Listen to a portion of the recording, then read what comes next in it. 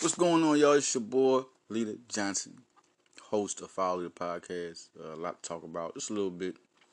I'm going to follow up on some basketball news. Villanova, we all know Robinson Earl, Sadiq Bey, going to the draft. So, to be totally honest, I really think Bay's staying, and Robinson Earl's not. But it's not saying Robinson Earl wouldn't stay. I just want you, without the combine, it's really hard for Robinson Earl to get a leg up on all guys. There's so many guys that got good this year, like Nyeki Okongwu, Zeke Naji, Daniel Oturu, other front court players that have already solidified themselves in the first round. Then you got other foreign guys, so I just don't think that's going to be a good look for him without the combine. Now, Angelo Brizzi was a point guard offer, 2021, 20 points a game, 6 assists a game for Highland. Good offer. I mean, it's almost like getting a Colin Gillespie 3.0. Gillespie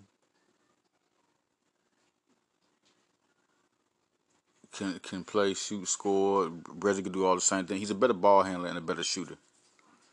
His range is longer. He really can stroke the ball. He really can shoot.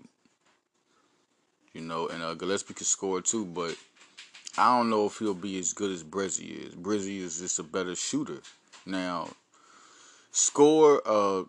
Gillespie's more physical. He's better in the post, better in the drive. Brizzi's a better passer. But what makes Gillespie so, where he was, even though he's gonna start getting the rankings. Too many teams are after Brizzi, so there's gonna be some stars. There's gonna be some stars.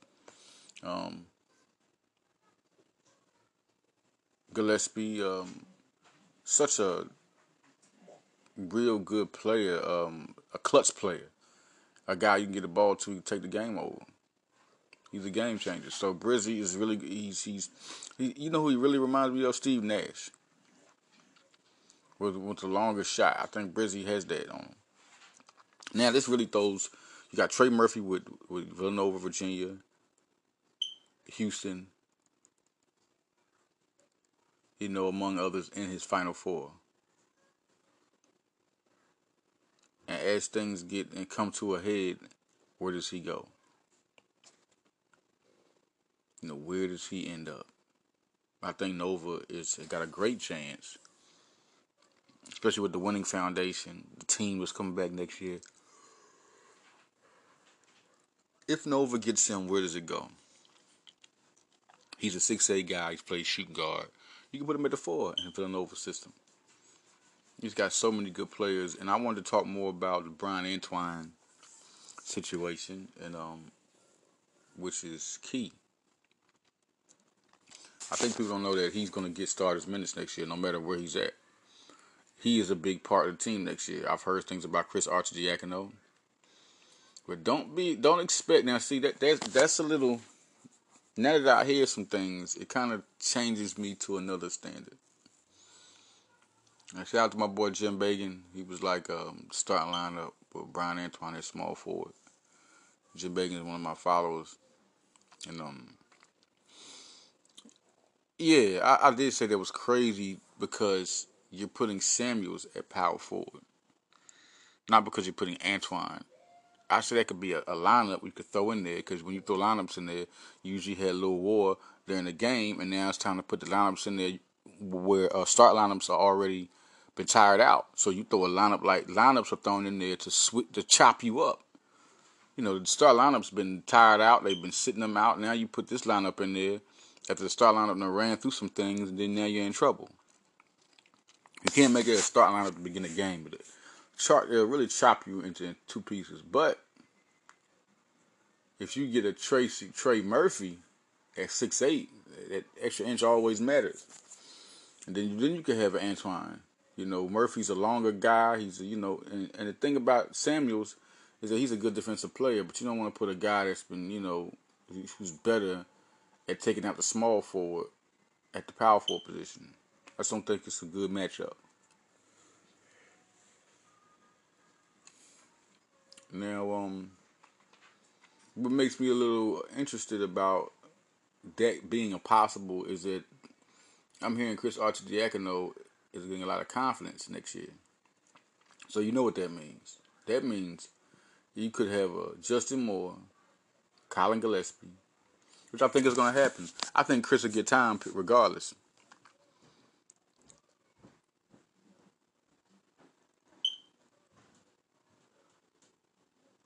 You got Chris Archidiakono backing up point guard or shooting guard. You got Justin Moore doing the same. I mean, you got Justin Moore starting. You got Gillespie starting. And then you got Caleb Daniels. All four of them guys can rotate. So then you got Antoine backing up. You got Antoine starting.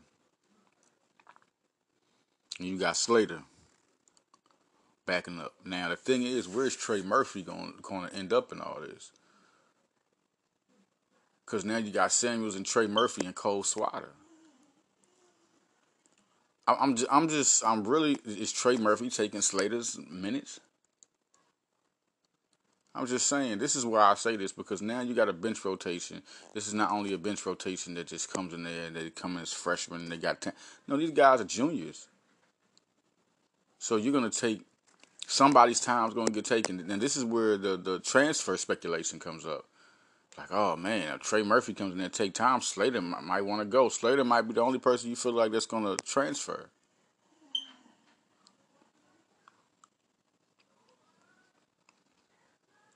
What, Cole going to transfer? Cole Swatter? Those are only two guys you can think of. But if you go back to what I said as a starting lineup, which if you bring in Trey Murphy right now with Jermaine Samuels and Jeremiah Robinson Earl, which is crazy, right? Crazy. You still got Dixon, you still got Dada, you got Cole Swatter, and you got Slater. That's your front court guys. And then you got Antoine, Moore, Gillespie, Daniels. I mean, what else? Then Arthur Diakono's back. This is gonna be a real deep team. But you bring in Trey, but the thing is, Trey Murphy don't play next year. I'm just talking about just the mass of players. He won't play next year, so we won't even count him on this team. He'll come in just at the right time. So this team coming in this year, it's the same.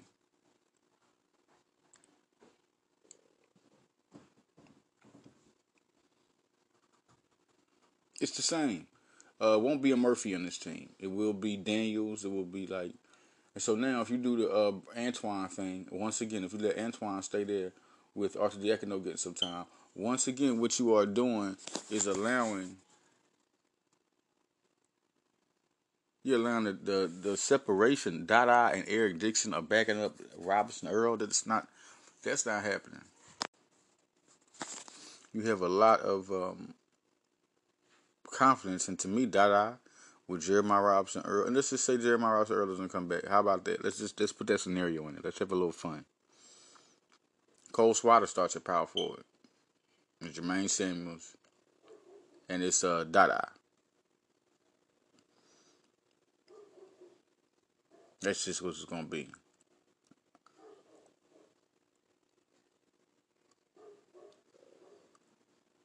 With Robinson Earl making the comeback and doing what he does, he becomes the best power forward in the Big East. He becomes a Big East Player of the Year candidate. He really looks like a guy that could turn into a big-time player for this team. Take him off the five where he has to deal with too much at the post. Let him be able to deal with the perimeter. That's his game. He can do so much at the four. Quit putting him at the five. All right, quit putting him at the five. Who do I think now commits? I think Brizzi and Longino are the two guys you got to watch out for with Patterson and Njoku. I think those are definite. Their fifth guy is going to be, is it going to be Love? Is it going to be Chrissy? Is it going to be Kill? That's still the biggest question of this recruiting class. Those three guys. I'm pretty sure some other offers will come. But those three guys are the hardest to think. One of those three guys, and I think they know it, is going to commit. It's going to be a tug of war between so many programs, and what Villanova offers, what's the space. But Villanova's making them a priority. Those three guys, Max Christie, Langston Love, and Trevor Keels. I had a conversation about Tim Thomas and Lance Miller with my colleague and some followers. And I just can't say 1990s. There's no way Malik Allen and Lance Miller are over Tim Thomas. You're going to stop that. Malik Allen averaged around 8 points a game for his career. His biggest year was when he had 14 a game his senior year. Lance Miller averaged 12.9 points a game his career. So that's kind of crazy for somebody to disrespect Tim Thomas like that. I mean, Tim Thomas was a phenom. He came out, he was second to Kobe out of high school. I mean, it's arguably the biggest, no question. It's the best recruit Nova's ever had. They landed a straight juggernaut. And he played like one. People forget at 18 years old, guys have to be certain players. And back then, it was really uncommon. Super uncommon for a guy to average 16.9 points, almost 17, 6 rebounds, 2 assists, 1.6 steals, 1 block. He was doing everything. Shooting 33% from the three-point line. He was hitting that jumper. 45% from the field. 79% from the free throw line. He was, and I'm hearing, he didn't lead their team. Listen, Alvin Williams was not the only person to lead their team. It was him and Tim Thomas. It was Tim Thomas, Jason Lawson, and Alvin Williams. All those guys led their team. Jason Lawson averaged around 12 points a game. 3 blocks, 7 rebounds. That was his thing. Tim Thomas, 16.9, 6 rebounds, 2 assists, 1.6 steals, 1 block. I mean, he was, no matter that Tony Gonzalez had 23 points against him. Yeah, 11-5. I mean, but he was 18 years old. A freshman, leading his team, helping. Let me say it right. Helping lead his team to a tournament and a first place Big East 6. Nova's 24-10. That was big. It was huge. They needed him that year. They lost Kittles. They lost Ebers. They lost a lot of people. And he came in as a freshman. He hasn't been a freshman that impactful since. Even though Spellman left as a one and done, he wasn't impactful like that.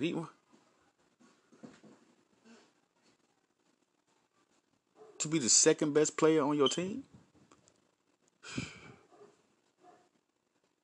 So, just seeing what he was, what he did, what he could do, was huge, man. And I wanted to collaborate on that, on this basketball floor, about Tim Thomas and how important he was to this program. Because it was just like getting a Zion Williamson, a R.J. Barrett, a Cameron Reddish.